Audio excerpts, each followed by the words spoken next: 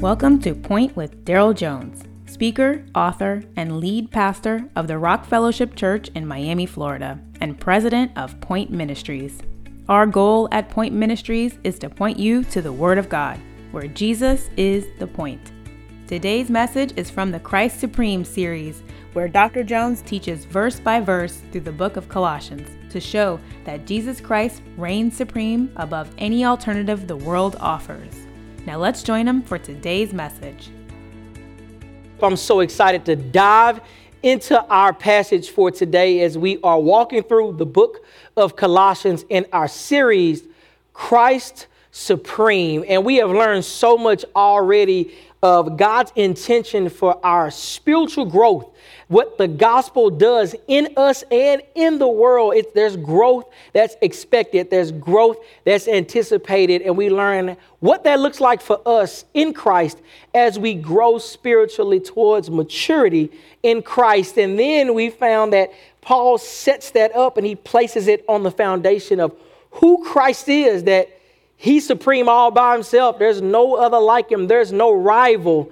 And today we're going to pick up in the following verses where Paul is letting us know the significance of his ministry and what God is doing in him, through him, and in the world. So I'm invite you to pick up with me in Colossians, still chapter 1, starting at verse 24. Colossians chapter 1.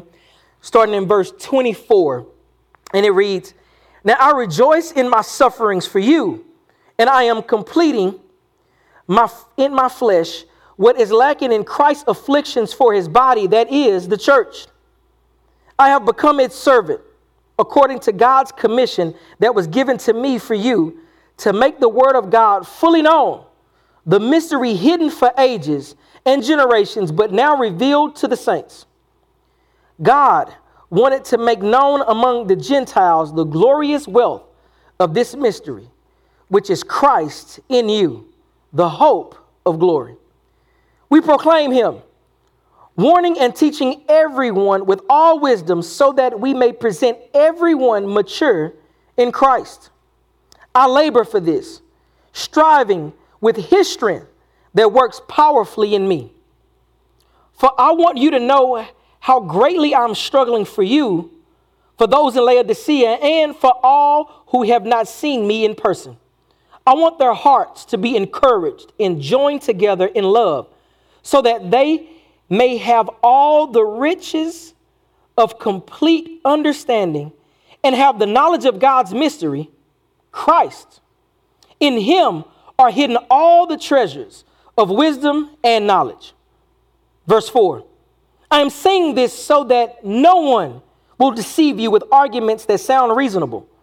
For I may be absent in body, but I am with you in spirit, rejoicing to see how well ordered you are and the strength of your faith in Christ." Let's pray. Father, grant us understanding, grant us wisdom as we walk through your word. Lord, show us what you have for us, Lord, that we may grow in our commitment and trust in you. And we will give you all the glory, honor, and praise. In Jesus' name, amen. I'm one of those guys that likes to watch a lot of movies about chases and hidden treasure. You're going back to, it's movie after movie, series after series. One of the most latest ones, the most notable, the Pirates of the Caribbean, where there's some kind of treasure being chased. And they all are very similar. You get some kind of map is searched out for, and you're looking for where the location of the treasure is, and nobody seems to know, or it's hidden, and they're looking for X marks the spot. And you try to get all the clues and everything that you can put together to figure out where exactly this treasure is located. And that's where the race and the chase begins, and we see them go through all kinds of affliction, all kinds of struggle, putting their lives on the line for the sake of this treasure. Whatever treasure it is, it's seen to be valuable enough to risk all to receive it, to attain it, to hold it, to call it yours. Today's message is titled Revealed Treasure, because what the Apostle Paul is framing his ministry around is that he is delivering the treasure that all are seeking after, and it has been now revealed in Christ. He's already told us who this Son is, who Jesus is, and now he's unpacking this even more in the nature of his ministry, in the nature of his call to take the gospel to the nations, and what this looks like and why he's doing all that he's doing. Now, I want us to understand first and foremost what this treasure is. Because when we see these movies, sometimes the treasure is gold and silver and jewels. Sometimes the treasure may be some bearer bonds or something, or some kind of, it's not just coinage or gold. It may be antiques, priceless items of art, and pottery and all these different times of just different kinds of, well, we call them treasure because they're expensive and they're unique. Different kinds of treasure. I remember it was a movie when I grew up on the show Richie Rich. We used to love that show. And then they did a movie with Macaulay Culkin. And it was actually pretty good. My kids liked it. And what was a trip? One of the guys that worked for Mr. Rich was trying to take over the company, and he was trying to gain access to the house because in a mountain that was built on the Rich property was safe and basically a place of treasure. And he couldn't imagine, this was arguably the richest man in all of the world who built a mountain on his property to hold treasure. Now, like most of us, we think it's a lot of stuff in there. And when he finally gained access, he walked in, and what he found was not money. It wasn't jewels. It wasn't things that necessarily had monetary value. It was all family heirlooms. It was pictures of family. It was things and articles of clothing and shoes from when Richie was a baby. And the guy that was trying to steal it all was upset. He's like, man, this was supposed to be treasure. And Mr. Rich was like, this is treasure. Like, this is what we value. See, treasure is not so much what we think in money. It's in what holds extreme value.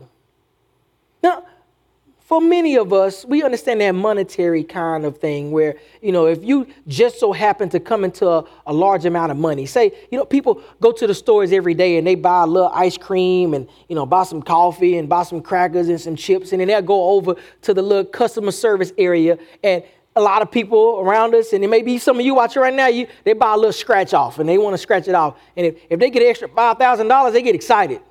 Make it $10,000. They get a little more excited.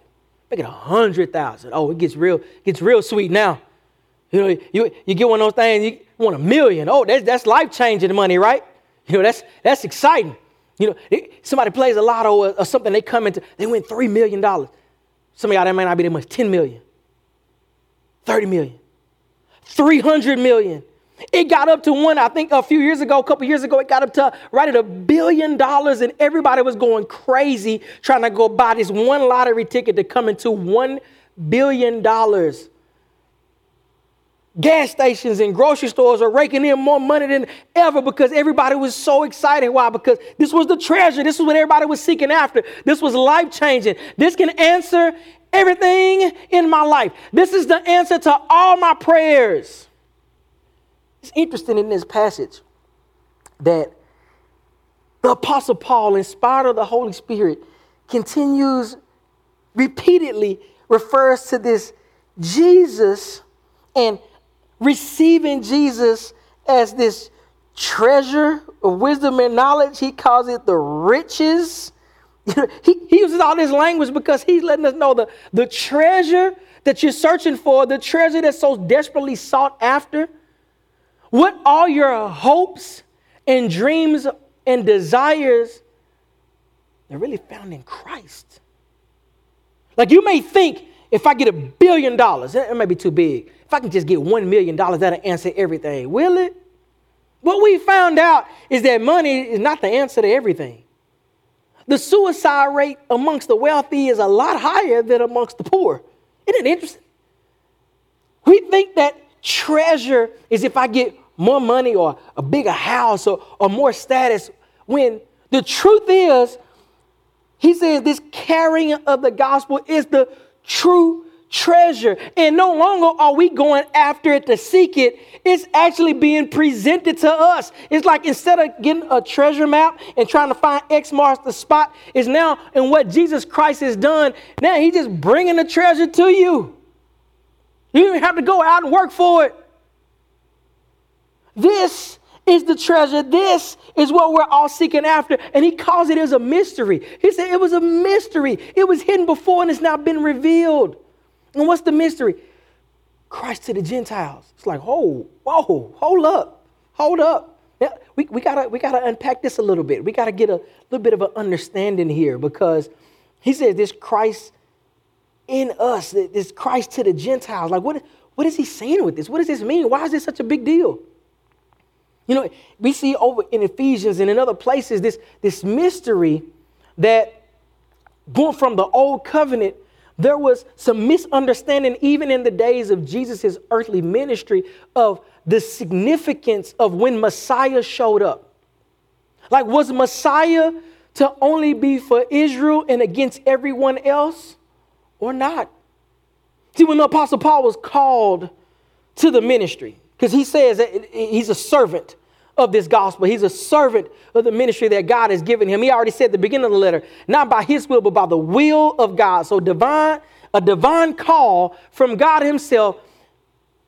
Jesus appears before the Apostle Paul on the road to Damascus while he's throwing Christians in prison. Christians are being put to death because Paul is going out seeking them out as a devout Pharisee, a devout Jew, and he is throwing Christians in jails and being blasphemers and misrepresenting the Lord, and they are being put to death. And on his way to continue to do this destructive work, Jesus calls him to service. And he says, and I'm going to use you. I'm going to send you to the Gentiles. I'm sending you to the nations. I'm sending you to the non-Jew to present the gospel of Jesus Christ, the good news that Jesus as Messiah, think about this, he is the promised Messiah of Israel, and yet he is making himself available to the nations. We hope this message is blessing you today. Before we continue, we want you to know about Point Ministry resources. Please visit daryljones.org. That's DARYL jones.org, and subscribe to receive our Refuel devotional and view other discipleship materials. Our goal is to point you to the Word of God, where Jesus is the point. Now let's rejoin Dr. Jones for the rest of today's message. This was a big misunderstanding. This was such a big misunderstanding that as Paul was doing this, but even before this, Peter got called to take the gospel to Cornelius, a Gentile, a Roman. He was like, hold on, man, I can't do that. And God had to give him a divine dream for him to go do it. And he's like, well, I guess God is doing the work. They even had a council in AD 50. That's roughly when it's in Jerusalem. The Christians came together, the Jewish Christians came together, and they were seeing that Gentiles, non-Jews, are receiving the Holy Spirit by placing faith in Jesus Christ. What is God doing? And they were confused because they were like, we're the chosen people. We're the chosen people. God brought us out to be his firstborn son as the nation of Israel. God brought us out to be his people, to represent him on the earth. And many, not all, but many misunderstood what exactly the call was to be the chosen people of God as the nation of Israel. The chosen people of God of Israel was not that they alone be saved, but they were to be a light to the Gentiles. They were to be a representation of what it means to belong to the Lord and to attract the world to come and worship the one true God. We see this in Isaiah 1 and Isaiah 2, that the nations would come forth and they would bring offering and they would worship the Lord. We see that Israel, and then in particularly the servant of Yahweh, would come along and would be a light to the nations, that it would be an attraction to the Gentiles. But for some way, this got lost and they became so nationalistic to the point that they thought being chosen was that they were only, and they were misunderstanding the work of God, and that the Messiah, Jesus Christ, had come that the nations may be saved. He said this was the mystery that was hidden and now revealed. That instead of the two people, the Jew and the Gentile, Jesus Christ has made one new man. There's no more animosity. There's no more blockade between getting to the Lord. And what Paul learned, we see there was a dispute that he writes about in Galatians between him and Peter. He's like, you done misunderstood. And what it was this. What they realized was salvation was of Jesus Christ. Gentiles did not have to become Jews to be saved. That it was total faith and trust in Jesus. And that through that, the power of the Holy Spirit would indwell the believer, the Gentile believer, and would enable them to walk out the call of Christ in their lives. This was the mystery that was hidden. This was epic. He was taking this, and I tell you, historically, this was a problem. Matter of fact, people dated roughly around AD 49. The Emperor Claudius, he kicked out all the Jews out of Rome over an issue over what he wrote was Christus. It was a dispute over the Christ. In AD 49, they were kicked out because there was this arguments of what it means to follow the Christ. And Paul is making this known to the Colossian church. And he wants them to understand what Christ has done and how this thing is global. It's not just local. It's not just for one little people group. It's for the nations. This gospel, this good news of what Jesus Christ has done is for the Jew and the Gentile. And he says, and this Jesus, and he's letting the Colossian church know. And we see a little bit of this in what's called this sister letter with Ephesians, that, some of the arguments against the faith, that Jesus didn't measure up. And we looked at that last week. Jesus didn't measure up. But what he says that there's nothing else to be sought. There's nothing else or no one else. No ideology, no worldview that's to be sought after that's more valuable or desirable than Jesus Christ. That's the treasure. And family, while you're looking at this, I know we want all these things in our lives, but I want to let you know something. The treasure is Jesus. The prize is Jesus. The riches is Jesus. And through Jesus, you have everything else you need. This is why. You remember when Jesus called Peter and his brother Simon? If you go back in the Gospels, he calls them. They out there fishing all night. Jesus says, cash your net on the other side. Peter's like, we've been fishing all night. What you mean cash your net on the other side? He obliges Jesus. He has the greatest catch in all of his history as a professional fisherman. His greatest catch ever. The nets are breaking. He goes in and says, I'm going to follow Jesus. Now, the reason is, he said, if he can do that with some fish, what else I got to worry about in life if I'm with him? What can't he provide if I'm with him? If I'm walking with him, he will take care of all my needs. Peter realized, I don't need more fish. I just need him. Jesus is the treasure. And it's been revealed. The lid on the treasure chest has been opened, and what we found is Jesus. And this is why the Apostle Paul says that, man, he rejoices in his struggle. In verse 24, he says, now I rejoice in my sufferings for you, and I'm completing in my flesh what's lacking in Christ's afflictions for his body, that is the church. Think about that. When we talked about it at the beginning of the message, when people are in search for treasure, when they're going deep and they're looking for the treasure, they're willing to risk injury, even death, because they find it so valuable. In Paul's place, he knows that he's taking this treasure. It's so valuable. It's so important that he gets this out. It doesn't matter what he faces. He talks about, you go through Paul's letter, he talks about, man, he was beaten, left for death. He was stricken. He was thrown in jail. Matter of fact, this letter right here, he's in jail right now, right in this letter, because he's preaching the gospel and it's getting on people's nerves. He's going from city to city and they're not feeling it. They don't want to hear about this crazy sounding religion and this God and this creator of all. They want to keep their ways of life. They want to keep their gods. And he thrown him in jail. And he says, I'm feeling it. You may see it like Christ lacking. Christ told him right there on the road to Damascus. Jesus Christ told, you read this in Acts 9. He told him, he says, you're going to suffer. You're going to suffer. But what Jesus was saying is, it's worth it. It's worth it. He says, I'm suffering for you. I'm in jail.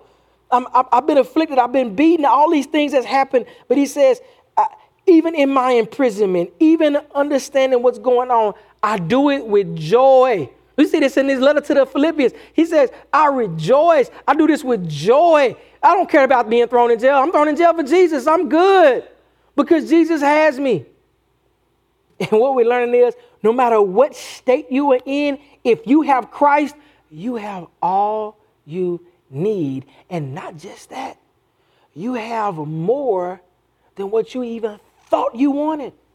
Because it's in him that all, not just some, all the treasures of wisdom and knowledge. All of it, everything you need to know, everything you need, Jesus has it. He says, it's for you. Trust him. I want you to be encouraged in your faith. I want you to be encouraged. So as you're encouraged, when these other things come at you, not even paying attention. Not even listening to it. Why? Because I got all I need. And this one whom I need and all I ever wanted is the truth. Anything taken away from him is false. And this is what he's encouraging when he wants us to understand his ministry and what the ministry is and what the call is to go out and take the gospel to the nations. What it means to take the gospel of Jesus Christ to the nations. Now, when you think about this, you think about what it really means to have Jesus. A few months ago, not in a few months, if you ever watched the NBA draft or the NFL draft or the MLB draft, you watch these drafts, you have these youngsters, these young adults, but we get older, we call them kids, but these young adults, they come into life-changing contracts. They come into life-changing signing bonuses. And one of the things I noticed that's common among all of them is, especially, look at somebody, they've been in college, they've been living in dorms, they've been in apartments where it's 3-4 people living in an apartment trying to pay their rent, and now all of a sudden they get drafted to be a professional athlete. You know what they don't do? They don't stay in the dorm. They don't stay in the same car. Like life changes. Their approach to life changes. Everything about them changes. Why? Because they've now received something that's greater than. They don't live like they used to. Somebody get older and they get promotions in jobs. They don't just usually stay just right where they were. Now, I'm not talking about even just being lavish. I'm just saying they upgrade their living. They eat a little better. They able to try, they able to go places they couldn't go before. You're able to do more because you got more resources. Meaning they don't remain the same. Their families, their mom may have been in a project or a public housing. That mom don't stay there anymore. Mom gets a new house. Changes life. I look at that and it's funny. I talk to whenever I'm preaching and teaching, especially when I used to be with youth, I used to always tell them, look at things theocentrically. Look at things through bibliocentrically. Look through the lens of Scripture as you evaluate certain things in life. And that's one of the things that caught me is that the saddest thing when I see in a believer is that someone who professes full commitment and trust in Jesus Christ and live like they don't know him. Now, I'm not even talking about a sinful lifestyle. I'm not talking about living buck wild like they serve the devil. I'm talking about they say they know Jesus, but they go through life with no confidence, no fire. They feel like they're just trying to make it. I'm just trying to get through. They down and they out. And I'm realizing, don't you know the treasure you have in Jesus? Don't you know you have all that you need, all that you could ever ask for, all that you could ever desire in Jesus? Live like it. Like, faith is really just living like God is telling the truth. You know, the basic definition of faith, live like God telling the truth. You have everything you need in Jesus. There's nothing else the world has to offer. Thank you for listening to Point with Daryl Jones. This was just one part from the Christ Supreme series, where we learn Jesus Christ has no rival and that he reigns supreme. If this ministry has blessed you and you would like to partner with Point Ministries, please visit daryljones.org. That's DARYL Jones.org. Your financial generosity keeps us on the air, and we are grateful for your faithfulness. Also, if you would like to hear more from the Christ Supreme series, please visit daryljones.org. And remember, keep making Jesus the point.